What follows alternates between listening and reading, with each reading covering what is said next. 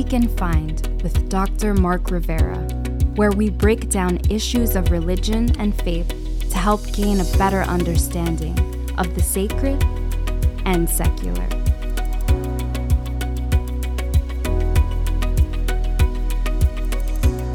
The ethics of prayer in politics.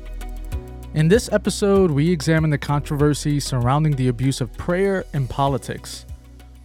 While open prayer for God should be void of human agenda and personal preferences, many religious leaders have used prayer as a tool to advance their own political interests, sometimes at the expense of the church and society.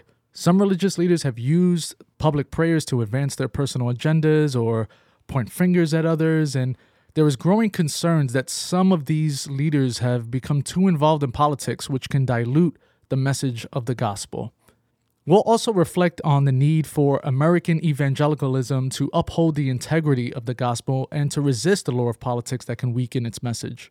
We'll discuss the importance of the church as an agency of change rather than an influencer of biased depravity, and the need for religious leaders to focus on the sacred preaching desk rather than the podiums of public discourse.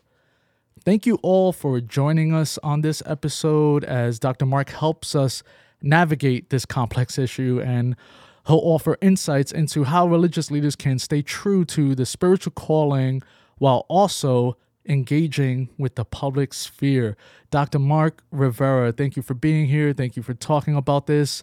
Why are we talking about ethics, the ethics of prayer and politics? What inspired this? Well, first of all, let me just thank you and the audience for allowing me this time to be able to share some thoughts and insights and really to learn together with regard to this a very important topic that is rising to the surface today more than ever before, where we see the church, and not just the church evangelical, but people of faith being drawn together to respond and address social issues that are impacting humanity, and also how we see people that are in not specifically clergy people, laity, but because they sit in positions of power or authority in government and in other places, they use and, in my view, sometimes even abuse prayer, and so today I think what we should try to strive to do, and I hope we get there in this segment, is to bring some clarity as to what prayer is and how it can impact, when used appropriately, impact the context, but when it's misused, it can actually be detrimental. And let me just start off by saying I really don't believe that many of these people and leaders that are praying are intentionally trying to cause division or misuse prayer, but sometimes prayer or the concept of prayer becomes a convenient commodity for whatever agenda they might have, and then they get drawn into that, and before you know it, they're almost acting like religious leaders rather than, community leaders or elected officials or corporate leaders or whatever. So I think that's what brings us to this conversation today. Yeah. So clearly prayer, anybody, whether you're religious or not, prayer shouldn't be a surprising topic or something important to do for any religion, really, right? It sounds pretty common. People may not fully understand the significance of it or things like that. But on this episode, we're basically talking about how, prayer is a good thing. Prayer is something we should all exercise. It's a spiritual discipline according to Christians. It definitely seems like a relevant thing. But so what is prayer? Like I kind of gave some hints here, but you're the expert. Help us. I can only speak from my experience. I don't know about the expert. This one I can talk to a little bit because it's a personal discipline of mine and practice. But I think we need to get back to the very fundamental thing about prayer as an idea, a concept, and a discipline. And if you look at mankind, humanity, across the spectrum of religion and theology and people's philosophical views of life now and life after, prayer or somehow reaching toward the divine, toward the cosmic, has been an urging of mankind right from the beginning. I mean, you look at any culture, even those that are cultures that throughout the world that are sometimes how sadly they're categorized as civilized or uncivilized. That aside, those labels aside, Human beings have always had this intention of reaching out to the divine and the cosmic or God, right? However they view it, however they define it. It's across the religious spectrum, as I just said a few moments ago.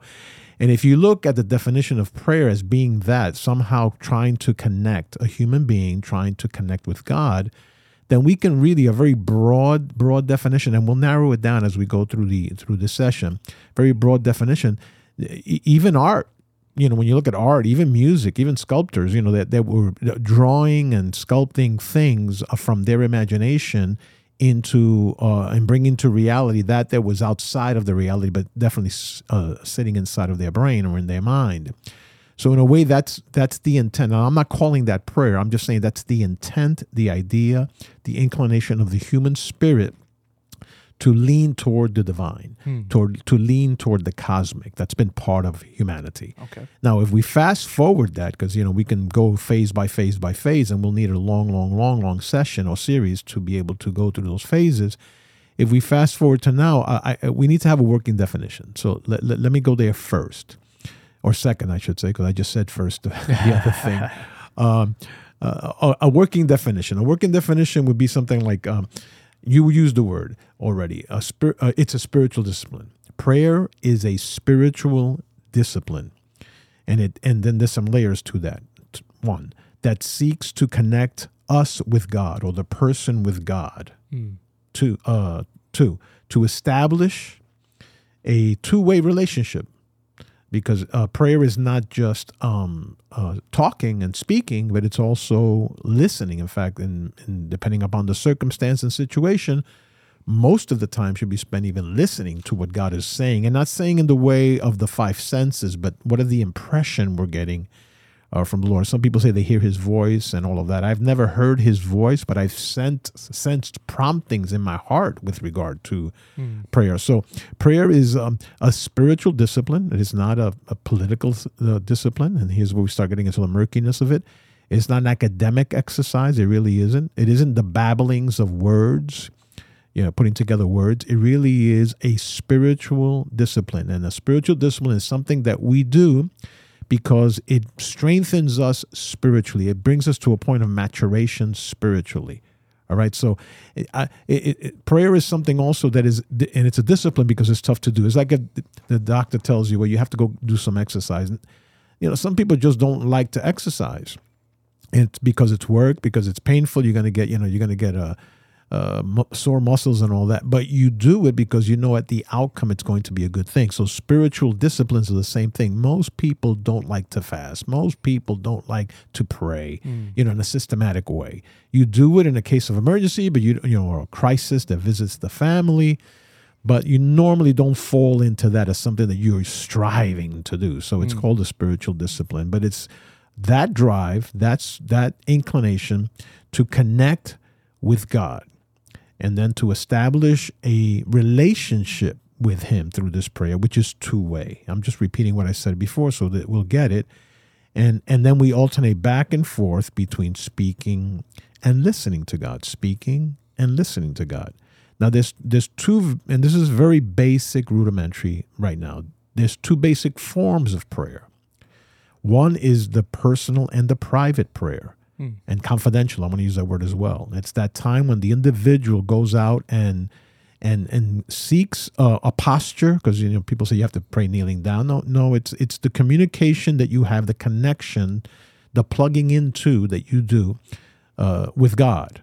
And so it is personal and private. No one hears that conversation. The second form of prayer, and this is what we're talking about now, is the corporate and public prayer. That's the prayer that's spoken outwardly to a group of people, and everyone hears it and can record it. And that's the prayers that we're probably alluding to in this session. But we don't get to the second in an effective way unless we understand the first. So we first have to understand that prayer is that individual. As a Christian, I use the example of Jesus in Gethsemane. We just got through a Holy Week. Yeah. When he's there praying, he went with his disciples. So that's like a corporate group experience. To the garden to go pray. But then if you read the text carefully, it says that then he separated himself from the group and went aside to an area away from them to pray privately. So they went together as a group to pray But then Jesus' example is that then he went off and to a private area. So even Jesus prayed privately. Yes. And it's important to see that. In fact, I believe that the most effective moments in prayer, as far as the result of the prayer that come to us, is the time that we spend privately, not the time that we pray publicly. Because the Lord, and I'm going to quickly run to my tradition, and that is, if you look at Scripture, you'll find very clearly, even the Scripture where it says that the Lord was teaching the disciples, and he's telling them about prayer, found in Matthew's chapter, I believe it was chapter 6, that he says, don't pray to show off in front of people. Basically, that's what he's saying. Yeah. So he's alluding there, don't do the public prayer that way. He says, and then in that same passage, it's interesting, Matthew, because in that same passage, then he runs off and he says, but go and lock yourself off privately. So even the Lord there is teaching us that you have to first start with the personal, private, confidential time in order then to build up. I think we get it backwards sometimes. Yeah. I could actually read that message from the Bible just to have everyone can know exactly where. So it's found in the book of Matthew, chapter 6, verses 5 and 6, and it says, and I'm reading from the NIV version, it says, and when you pray, do not be like the hypocrites. I thought that was pretty interesting. That's a heavy word. Do not be like the hypocrites, for they love, and they are the hypocrites, right? Mm. For they love to pray standing in the synagogues and on the street corners to be seen by others. Truly, I tell you, they have received their reward in full. But when you pray, like you just said, Dr. Mark, but when you pray, go into your room, close the door, and pray to your Father who is unseen. Then your Father who sees what is done in secret will reward you. That's those two verses say a lot about prayer. Absolutely. And then when you couple that, Jesus was the example of that and gets back to Gethsemane. So really the effectiveness of our prayer is not how we pontificate in front of an audience or in front of a congregation or in front of a church or in front of a convention or a group and use eloquent words. It is really the time that we spend privately. And privately, when you're praying, you don't even worry about conjugating verbs and making sure you start sentences correctly and your grammatical structures are fine. You just cry out the pleas of your heart. So that's the foundation of prayer, is that it starts from that personal time. Now, if we fast forward to today, we're seeing abuses, we're literally abuses of prayer. And I feel bad using that word, but that's what it is. It's abuses, whether it's intentional or not. I think that's secondary, but there are abuses. Like, you hear today, there's massive gun violence, right, with assault weapons in schools and our children. We hear this so too often, too many times. And I always marvel when, and it's usually elected officials, or it usually is elected officials, when they say, well, we send our thoughts and prayers. Yeah, that's a common saying, Yeah. And, really that's a fake humility, a fake spirituality, unless they really are, they're sending thoughts, but unless they really are praying, And there it is in the public prayer, because we pray beautifully publicly. I've done invocations, in seats of power when they're convening legislatures and all that. I've done those things, but it's the personal prayer. So when they say things like that, it's like almost insulting, really, to the true essence and meaning of prayer in the hearts of people. So I view that as an abuse, and people say that so readily. Even people that don't profess any faith whatsoever. Well, we'll send our thoughts and prayers. And that's supposed to also bring healing to the families that are alive, from losing their family members, right? The families of the victims.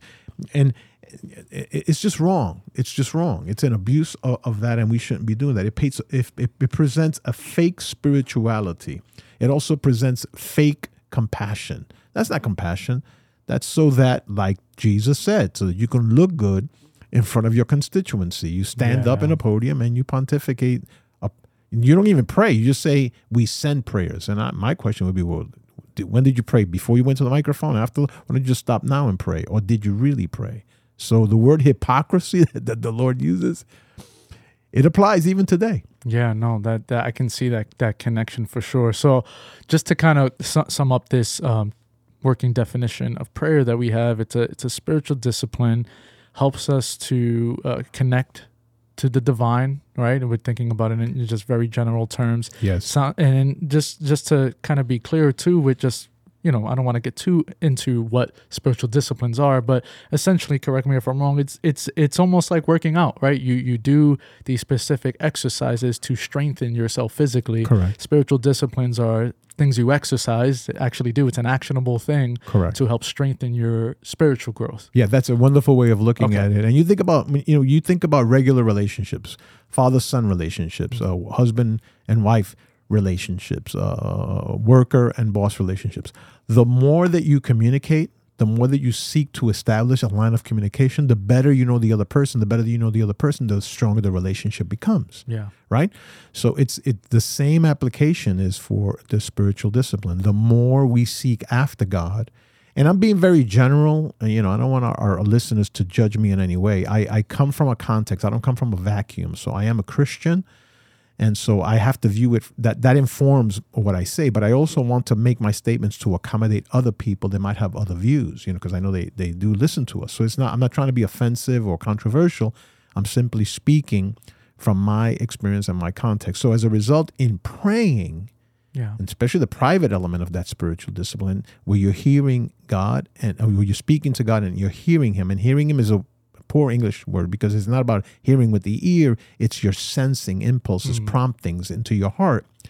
That alone, that discipline then strengthens the relationship that you have with God. Yeah, and it also sounds like as you get more spiritual strength, it gives you the authority to then be in that public sphere when you exercise prayer publicly, potentially. It's because with the example that you said with relationships, father and son or husband and wife. Yes. Yeah, I mean, if a wife was telling me, if somebody was telling me something about their husband, I would really believe what they're saying about their husband rather than maybe their coworker, because that's a tighter relationship. So with those public, I'm trying to almost do this analogy of trying to bridge the gap now as now that we've established what prayer is. Now let's connect it to the politics part, right? Like now that we see, prayer should start and always be exercised privately. And it sounds like you're saying there's nothing wrong with praying publicly. No, there isn't anything. So where do we get into this kind of weird, unethical area now with prayer and politics? Because I noticed the Bible doesn't really have anything, explicitly about that. Right. Those two things together. Yeah, I think for me, it's when you hear and see, and it's happening. I mean, I've read it in Christian journals and also secular journals where national Christian leaders are because of the current climate politically and also internationally in our world, recognize Christian leaders stand up and they want to pray the will of God, right? Right. Wonderful words. They sound so spiritual, so benevolent, but when you start to analyze it, they're not really speaking prayer. They're speaking politics. And that's where the connection with God does not need political fuel to strengthen the connection. It's the other way around. We can't use the public discourse as a place to define God, right? And sometimes sadly that's what the prayers do. They try to define God, put him into a box. And then the other thing is we have to be held accountable for the words that we say. So if I go up as a leader and I'm standing in a public podium, this is not my church where I'm, the platform of my church, but rather a public podium, and I'll say something, let's pray, for example, to give an example that will be helpful, let's pray the will of God over this certain situation that's happening, right? That's a wonderful statement. Where we ruin it is the second statements that we make. Right? So if you're asking the will of God, that to me speaks of trusting God, that whatever he wants to do, I'm going to accept. I may not like it, but I'm going to accept. So when you say, let's pray the will of God, that speaks to me about trusting that God, as the sovereign one, as the benevolent one, as the almighty one, he's going to make a determination on this prayer that I'm making. But when I could ruin it when I say, let's all join together a prayer for the will of God, that God will not only take care of a person, for example, or a plan or an agenda, but then that the Lord will also destroy or eliminate or make irrelevant the discussions of other people. Now that's now my agenda. So wait, let's make up our mind. Is it the will of God or is it my agenda? Is it the will of God that I trust him implicitly that he will do what is right? Or is it then my will being injected into this bubble called prayer, making me look very spiritual. And then people that are listening on the other side, at the moment, they get caught in the passion of the moment, and they'll start praying that way. That is not the will of God. I've always said God needs a good lawyer that will sue all these people that start misusing him. Yeah. You know? But that's a good point, because you're essentially saying, if you're starting a prayer asking for the will of God, but then we end up hearing that person's will and not the will of God. There you go. Especially if it doesn't align with. So like right now I'm trying to get a little bit more specific. I know we try to tread carefully because we don't want to offend anybody's political views. Well, sometimes you have politics, to, sometimes you have to trouble people's heart. Of course. But politics can be very sensitive, especially nowadays in the United States. But what we said in the introduction to this episode about how prayer in politics, the misuse of prayer in politics, can dilute the gospel. The gospel is not about division, right? Right. The gospel isn't about save some, kill others, right? Yes. I mean, and again, I'm trying not to get too good. specific on specific issues. Yeah. I mean, I do kind of want to touch one that I feel like is controversial, but hopefully no one gets offended. But even something as immigration, I would assume that's a good example of something that is like, how do you pray? Let's say your stance is nobody else could come into this country. Right. But how do you pray that prayer at the expense of people potentially also losing their lives? Because there's some people that are literally coming over here for asylum for truly life and death situations. Yeah. How do you justify that and still align, still call yourself a Christian or Muslim or Jewish or whatever your religion is? Right. In fact, I'm not trying to bail you out, because you I need help here. You dug that hole, so you dig yourself out, climb yourself out. But you already alluded to something that I was thinking, and this is advice that I would give to a fellow clergy person. Oftentimes we think that politics is all about a person in a specific office, or a party that defines your platform or your values. Okay. In the church world or in the faith world, faith community, the best way in my approach, and this is what I've taken through the years, is I stick to policy. So, for example, going to what you mentioned now, controversial as it is, such as abortion is also controversial, and we can go on and prison reform. There's so many things that are right now controversial. If we stick to the topic, to the policy, rather than speak the agenda of a particular party, we're not going to get into trouble. Because, and then even if we pray, so if you have a policy and you're praying the policy, Lord, let your will be done in the area, to use the topic you brought up, in the area of immigration, Lord, that we might be clear to understand what is your will for that, rather than, well, because my party and my leader or whatever says this, that's what I'm going to say. No. We're individuals to think, particularly Christians. We have to be critical thinkers, but and leaders in particular, we have to be critical thinkers, and you have to make sure you're aware of what the discussion is. I've always said you cannot critique something unless you understand it first. Whether you agree with it or not, you cannot critique it. So back to the area of immigration, make yourself as versed. Now, I'm speaking specifically to leaders right now. As versed as you can in those areas, understand the points of the argument, but stay there. Don't then go and lift up the banner of a particular party or person or personality or whatever, because then that's political. You want to stay on the policy side of it, dealing with our seniors. You go back to the whole COVID-19 situation. Rather than this is what my party says and this is what my party leader says, you have to back away and try to analyze the actual policy and topic. And then once you understand it, then you're able to pray that through. And so often we bring in the political side. And really what it amounts to, I think one of the things that informs it or misinforms it so that we misuse it, is really the distinction between power and authority. It really is that. Yeah. That people want to exercise, whether they're in politics in a seated office, of politics, or people of faith that are trying to straddle both. The most uncomfortable place for a leader to be is sitting on a fence. Very uncomfortable. Even when you think of the physical picture of sitting on a fence, you have to fall one way. That's a funny image, yeah. And oftentimes, what happens is leaders are trying to balance the church light with other social situations. right? And it's very difficult to do. And it's really about power and authority. And power is a person getting elected and going into office. Authority is something that springs out of your personality, your temperament, your integrity. Let me give you an example. For example, Mother Teresa, right? Yes. I love her. I mean, I did. She was an example of having a theology of the poor, of poverty. And Mother Teresa never held office. Never. That's power. But there's no question that she had authority because she was able to influence not just her own Catholic tradition, but she was also able to influence government officials and countries.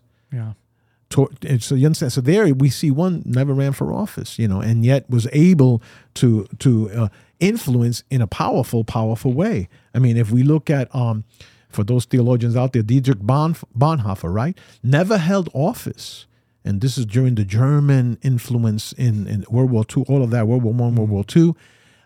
He rises up as a theologian, right? And he speaks truth to power. And visited New York. We wonderful history. You need to read his history. Never, the point I want to make is never held public office. Yeah. But there's no question, and that's power, but no question of his authority. And authority is based on your character, based on your personality, based on the integrity of who you are as a person. You look at when we were fighting apartheid down in South Africa, right? Yeah. And I don't mean we as an American, we as a human being. Yeah. The human beings, when we were fighting the atrocities of apartheid, right? At that point, Archbishop Desmond Tutu rises up. Yeah. And he becomes the voice of injustice, right? Yeah. Never held. Now, he was appointed to the commission that was going to deal with those injustices, but he never held elected office. Power, but yet there's no question about authority. Yeah. So I think even Martin Luther King too technically had no political title. He was just the Reverend, really. Exactly. You're right. Exactly. He was able to really shape the face of social justice here in this country. Yeah. And you look at someone, another one that I admire, and I had the honor, an incredible honor, to meet him and be in his home for a while. Billy Graham, right? No longer with us. Never held elected office. Right. He wasn't even a national leader. He was an international leader. Yeah, he's pretty big. Yeah, huge. Yet when you look at him, never held office, but the weight of his character, of his integrity, of who he was, the person that he was, that gave him the authority then to be able to speak to countries, to nations, and meet with prime ministers and presidents and all sorts of people and influence them to be able to do what's right and just before God. Yeah. No, that's good. So what responsibility do religious leaders have then? Like, do they, outside of studying the gospel, knowing their spiritual disciplines and things like that, it sounds to me, as I'm listening to this conversation, they also need to be up to date with politics and current events kind of too. I mean, what are your thoughts on that, on how engaged they should be in general? How should they keep their finger on the pulse of what's going on outside of the church? I think you hit it right on the head. They have to be leaders, unlike the laity. You're leading a congregation of people, and in the congregation, regardless of number of people, you have people sitting there, or now with technology, listening to you through streaming, that can influence policy. So you have to be able to be careful what you say, how you say it, and then give people guidance that they can make wise choices when they sit in the positions of power. It's not just politics, but it's also in the corporate world as well. And so I really feel that leaders need to be versed and knowledgeable to the extent that they're capable, right? Of what goes around in the community, in the public square, if you will, to use it more a vernacular that's closer to home, the public square. And like, for example, if you're a leader of a congregation, a spiritual leader, you need to know who the elected officials are, or they need to know you. I've met, I've been privileged to meet quite a few, and elected officials will not ignore a call from a reverend or an imam or a rabbi. They will not. They're not going to ask, well, how big is his church and congregation, or, none of that. They will respond. And I think there needs to be a certain level of knowledge of who is there, and it has to be, you have to watch your personal agenda and separate that from the agenda for the people, right? It isn't so you can get a job for somebody in your family. It isn't so they can write off a ticket that you got from parking your car in the wrong place and that kind of stuff. And no, it's simply because you need to know what is going on. And more importantly, they need to know that you know, you know. That's interesting. So you have to have you have to be careful when you skirt so close to the political world, not to be drawn in and to the politics, and then you mix up your personal agenda, and then the next step that happens, you ethics becomes very weak and gets weakened. And then before you know it, you're crossing the line and doing things you shouldn't be doing. So, yeah, I believe that leaders need to most definitely be aware. And aware means that you read the paper, watch the news, see how it affects your community and the world. You have to have an agenda. But then you also have you also have to have a Christian. In my experience, in my tradition, I have to have a working evangelical worldview. Worldview. For example, let me give you an example. For me, my working worldview, one of the points, I narrowed it down to 4. There's a lot more, but there's really basically 4. I believe that every human being is made in the image of God. There's intrinsic value in every human being, regardless of what religion, regardless if they don't even have religion, if they don't have spiritual, nothing, regardless if their life is a mess or it isn't a mess. Every human being has the intrinsic value placed there by God, the imago, what we call the imago Dei, the image of God, created in the image of God, every person. So then as a result, when I need to make myself aware of what policies would infringe upon the image of God, celebrating and protecting that person. So immigration, I would look at immigration through that point of my worldview, right? Children not being taken care of or being displaced. Yeah, even things like gun violence, which is a very volatile issue, very volatile in the church today, because it's all misrepresented. If we sit down and study it clearly, I think we'll have a better, not only a better understanding, but also a more thoroughly thought through agenda. But even there, I look at it as even little children have the image of God, so we have to protect them. Seniors, right? When you have senior abuse and all that, they have the image of God. So you develop a relationship with the community, with the context, with the public square, based on your worldview. Oftentimes people don't understand what their worldview is. I believe, for example, my worldview with regard to, back to the image of God, there's intrinsic value, and it even speaks to when life actually begins, my view of the image of God, right? When.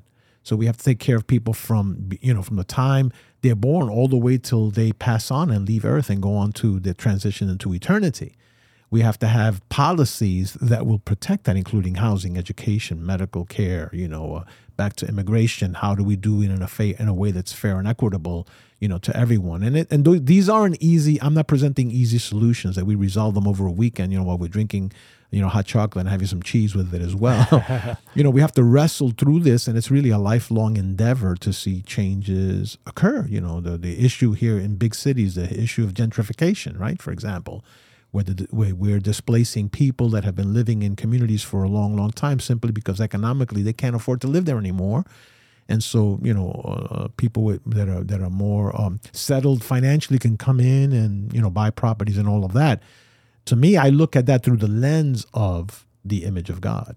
So then that establishes my agenda. So you become learned or studied in those particular areas, not just the theology, but also then the secular. And you carry them. What is it? You have to carry the Bible on one hand, the newspaper on the other. That's kind of like what you need to do. And then dance the dance that you have to dance in the public square in order to meet the needs of people.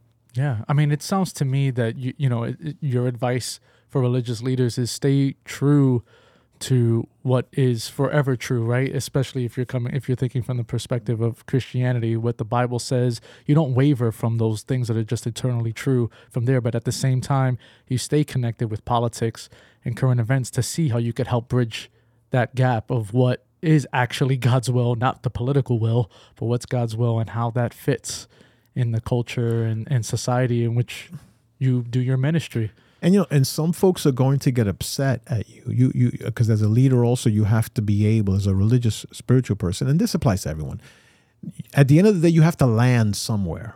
You have to land somewhere, and you cannot just not go there, whatever there might be, wherever that landing place is, because people are going to get offended. You have to have values that you stand by, and not stand in a way to have a big, gigantic mallet and bash people on the head with, but rather that informs how you make your decisions. I was talking to a pastor friend of mine a while back, and we were having a conversation, and he's very well known, and we were discussing this issue of same-sex marriage, for example, right? And I was listening to intently because he's really, really sharp, and I admire him very much. And I was just listening to him to try and see, where he came from. And then he tells me of an incident where he was being interviewed in a station, and then they were going to break to a commercial.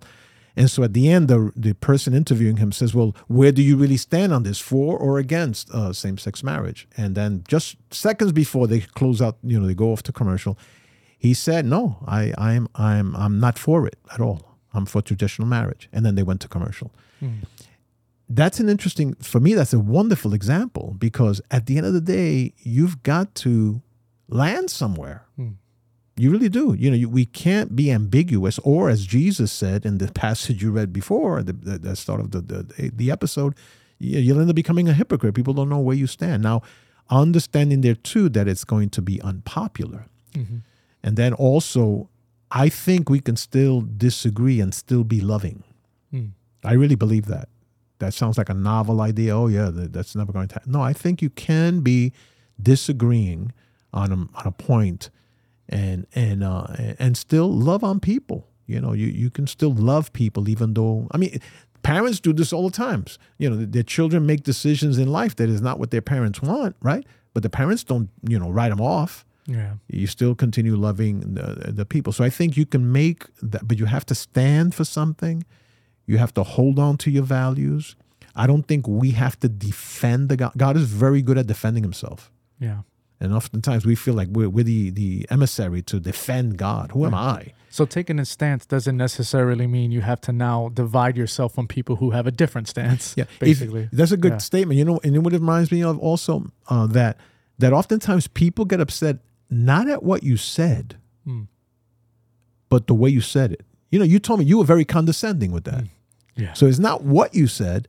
And oftentimes we got to be mature enough to try and handle things and still be who we are, but not intending to offend people, not intending to break all the glass in the China store, the hardware, in the store, but rather it's the way we say it.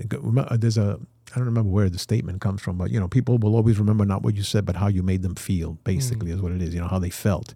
And that's what they're going to remember. So if we keep that in mind, we'll be able to have, stand on a position. And you go down the whole litany of what political candidates, especially now that we're heating up to another election cycle, there's controversial issues. I'm sure we don't disagree on every single issue, but there's some issues that we just don't agree on, and we never will. We never will. I'm sorry, but I'm not going to land there with you, or that. The danger becomes that when you become informed on the political realm, you might be a one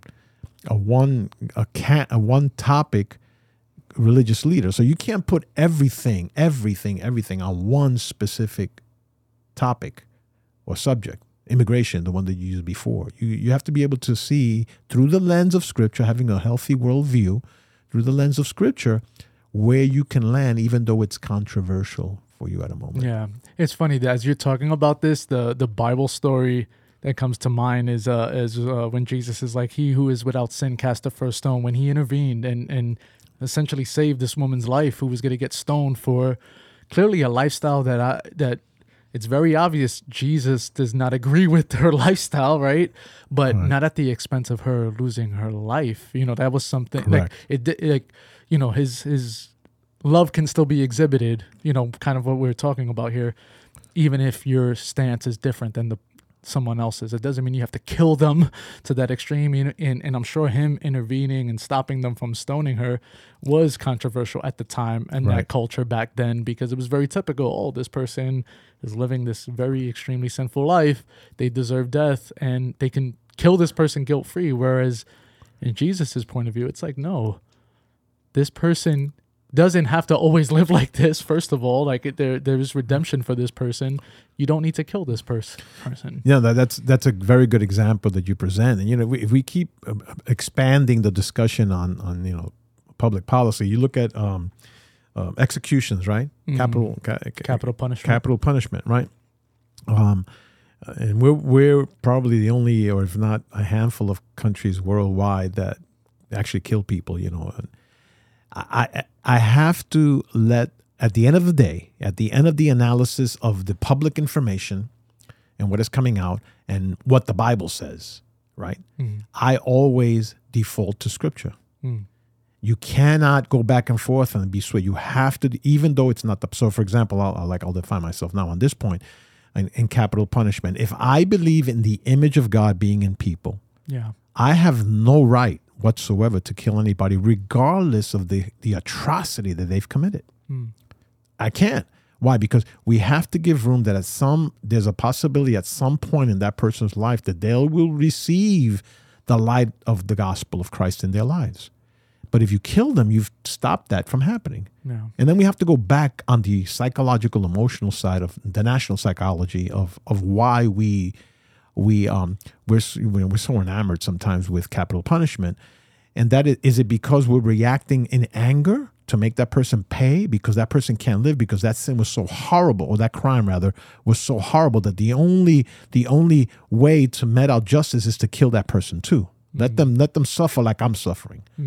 That's the wrong. We have to go back to Scripture. Yeah, back that again. Sounds like vengeance, not justice. There you go. Yeah. Absolutely. Now, is it difficult? Absolutely, it's tough. Course, yeah. If you're it's a complex. parent that somebody killed your son or daughter or something like that, or a drunk driver, killed your family. I got that. But we have to be able to be informed. But then, where do we default to? And for me, I default to Scripture. I default to Scripture that at the end, and some people say I forgive, but they should rot in hell. They should rot in jail. Yeah. Wait a minute, that's anger speaking. And is that true forgiveness? Yeah. No, it is not. But so sometimes we gloss over things, and we're informed more by our passion. And so back to prayer, because oftentimes that's what you'll see in the public square. That's what you'll see religious leaders saying, let's pray, and they're really talking about their own personal agenda.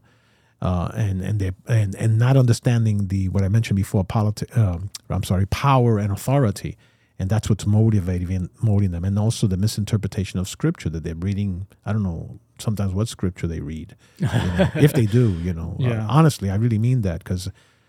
Anyway, reading the Bible is also a spiritual discipline as well, right? That's one of them that we have, and we have a whole episode about the Bible as well. For anybody who hasn't checked that out, it's pretty cool. Another thing I wanted to ask you before we close, slightly more personal, only because you've been a pastor for a very long time, most of your life at this point, right? Yes. And you have never held political office, but you have a pretty healthy relationship with local leaders and politicians. Yes. You've had a couple of mayors throughout the year visit the church, give us some proclamations, right? Some proclamations for us. You met governors of New York too. So just more and who have visited here. So what's been your personal experience? How do you approach being a religious leader and politics when you have moments like that, where you have a prominent political leader visiting, or even privately? Like how do you navigate that? More for our other listeners who may be new to that and may need some advice on how to navigate that. Yeah, I approach those relationships as a spiritual leader, not as a spiritual leader seeking political office or political influence. Not at all. It's all, and then so as a pastor, I approach those relationships, whether it's public or private, very confidentially and very pastorally. So I'm more interested in the person than anything else. That's just my nature. That's, I guess that's why the Lord called me to be a pastor. That's what I do. It's just to seek people to feel comfortable and then to guide them that way, and always to pray. You remember when we had the governor of New York here, which by the way created controversy for me because of her public political policies, right? But I wasn't endorsing the policies. What I was doing was endorsing the person, because she also contains the image of God, back to the way I do it, right? And I didn't get up there when she was here to spew my philosophy on how she's too liberal or whatever it might be. That wasn't the visit at all. The visit was an elected official has to be treated differently. I'm going to talk about that too before we close, about how we should pray when it comes to elected officials. So when she came here, and I met her prior and I met her afterwards also, and now there's a connection made, it's always me as a pastor, not me as a community leader. That's the wrong label for me. I'm a pastor. I'm a religious leader. I leave it there. And then what I do is whenever I meet with them, there's always a spiritual component. So if they're Christian, I will more than likely give them a Bible or something like that, or a Christian book kind of to read. Always I will pray. In fact, I always even pray when they're not Christian. I ask their permission to pray privately. I keep the conversations we have confidential. I'll go to the grave with whatever it is we talked about, because in the political world, that's what they want. They don't want somebody calling them out on something, which is fine. That's also not my nature. I don't call people out. I have a lot of confidential stuff that's stored in my mind forever, buried in my mind, some of it, and some I can't even recall anymore. But that's the gift that you give political leaders. And then I prayed for them. When you remember with the governor, when she came here, her husband came, and I called her husband up and I prayed a blessing over their marriage. They need to be healthy and strong and doing whatever they do. So that's how I maintain relationships. And then when they're no longer in office, because back to the image of God, these are human beings, I try to stay connected as well, even when they're no longer in office, even when particularly if they lost an election, they need a pastor. In fact, every political person needs a pastor or a rabbi or an imam. They need a spiritual leader in their life. They need it. And if you go back to history, some leaks have come out of presidents and all of that meeting with religious leaders. Like, for example, and this we could say because this has been published, when President Clinton went through his craziness with his marriage in crisis, he tapped into religious leaders that never shared what went on in those meetings, but nonetheless he reached out. So political leaders at all levels of government, municipal, state, and federal, need a spiritual influence in their lives, and that's the way that I approach it. So I want to establish a relationship. Now, with regard to praying, because some people say, yes, but we have to pray for, and again, let's understand what we're saying. And some people say, we have to pray for our elected officials. That's what the Bible says. That's right. And I got it. But I have a fault that when people say that, I go back and say, well, let me see what the Bible says, And I go back and I look at the verse. And if you look carefully, the verse implies, in fact, it more than implies, the verse says that we should pray for those in authority over us. And if you unpack that, it means those sitting in the office, in the seat of authority. So not candidates running for office? Yeah, and I get into trouble with that. I get into trouble, but that's okay. Sorry, I had to call it out. I was going to go there. You just helped me out on this one. So, the church has no obligation to pray for people that are running for office. Even if they're running for office again, they had other offices before, now they're running for office. There's no obligation. It's the people sitting in power, regardless of their platform. And you say, well, how can I pray? Pray for their health. Pray for a clear mind. Pray that they get discernment, so when they're when nobody's around and they have to make a major decision, that somehow the Holy Spirit and God reveals the light of justice into them so that they can make a change. Rather than view the person from a political prism, view them as a human being. Yeah. And pray for them that they don't have to confront sickness in their body, that they would have some level of discernment when somebody with a different agenda presents themselves. I feel like there's also more freedom in that approach, in the sense of that you don't have to then, depending on where your convictions are politically, you really don't have to stress or have the burden of, oh no, my political party isn't in office right now. They're not the ones in power. This very specific leader isn't in power right now. No. You believe in a God who transcends all that. Of course. Right? Like that's what I'm hearing. So it sounds like a more freeing experience, more stress-free experience to take the spiritual discipline of prayer in that way, to approach it that way when it comes to politics. When the governor visited us, I got an email from someone, better yet, it was a posting on the church one of the church social media pages. Okay. And it said, but do you know she's pro-abortion? The person totally missed the point. Yes, she is. And I'm not, right? Yes. So we're on that point. But I'm not approaching her as a politician. I'm approaching her as a pastor. So I need to do as Jesus would do, and I embrace her as a human being. Yeah. And someone that needs some level of spiritual covering. Yeah. And that was your point of as far as Yes. how you approach political leaders and your Right. suggestion for other religious leaders and how they should approach other political leaders. Go beyond the persona of the politician. Right. Talk to the human, connect with the human being. Right. Because like you said, whether they're in power or not, at some point they will retire too. They won't even be in politics anymore. That person is still that person. So that's who you're trying to connect with, Absolutely. and pastor them as if they were your flock. That's what it sounded to me. Yeah. Without you, like, for example, I'm Christian, so I have quite a few Jewish. In fact, it's interesting because this Holy Week, one of my Jewish friends sends me a Happy Resurrection Sunday. Nice. And so, but if you reach them that way and connect with them as human beings, then throughout the journey of their life, their family and their loved ones will reach out to you. And I think that's the role that we have to play.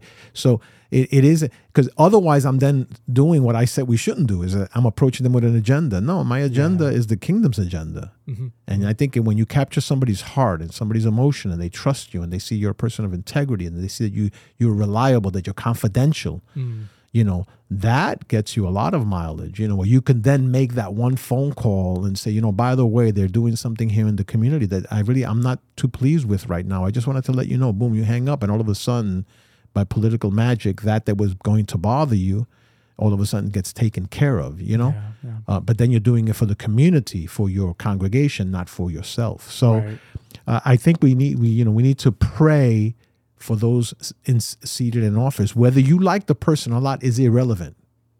It's irrelevant. So you just can't. Oh no, it's the other party that's sitting in the seat of power, and I'm not going to pray for them. No, we're called to pray, and what do you pray? Not for the agenda, pray then for the person. Yeah.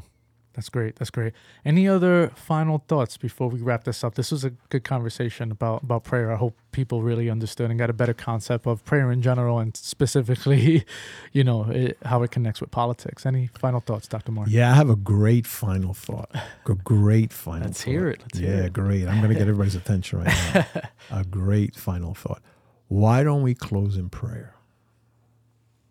Let's do it. And I'm a Christian pastor, so I'm going to pray my way. Let's do it. Lord, we just thank you for this exchange that we have had that has opened our minds to you and to the role that we play as your soldiers, as your people. And I pray, Lord, for those hearing my voice today, that this will help to stir inside of our precious listeners your righteousness, your justice, to move as a people given toward you. I pray, dear God, that the Holy Spirit will quicken our hearts to reevaluate some of the prayers we've made and make adjustments, or perhaps include in our prayers now things that we didn't do before. And I pray, dear God, that we would be an army being called together for the sake of love for our fellow human being, for taking care of the least of these, for becoming truly agents of change in the context that you have placed us. I thank you as I pray this in Jesus' name. Amen and amen. Thank you so much. Amen. Appreciate it. Amen. Appreciate it. Thank you, Dr. Mark Rivera.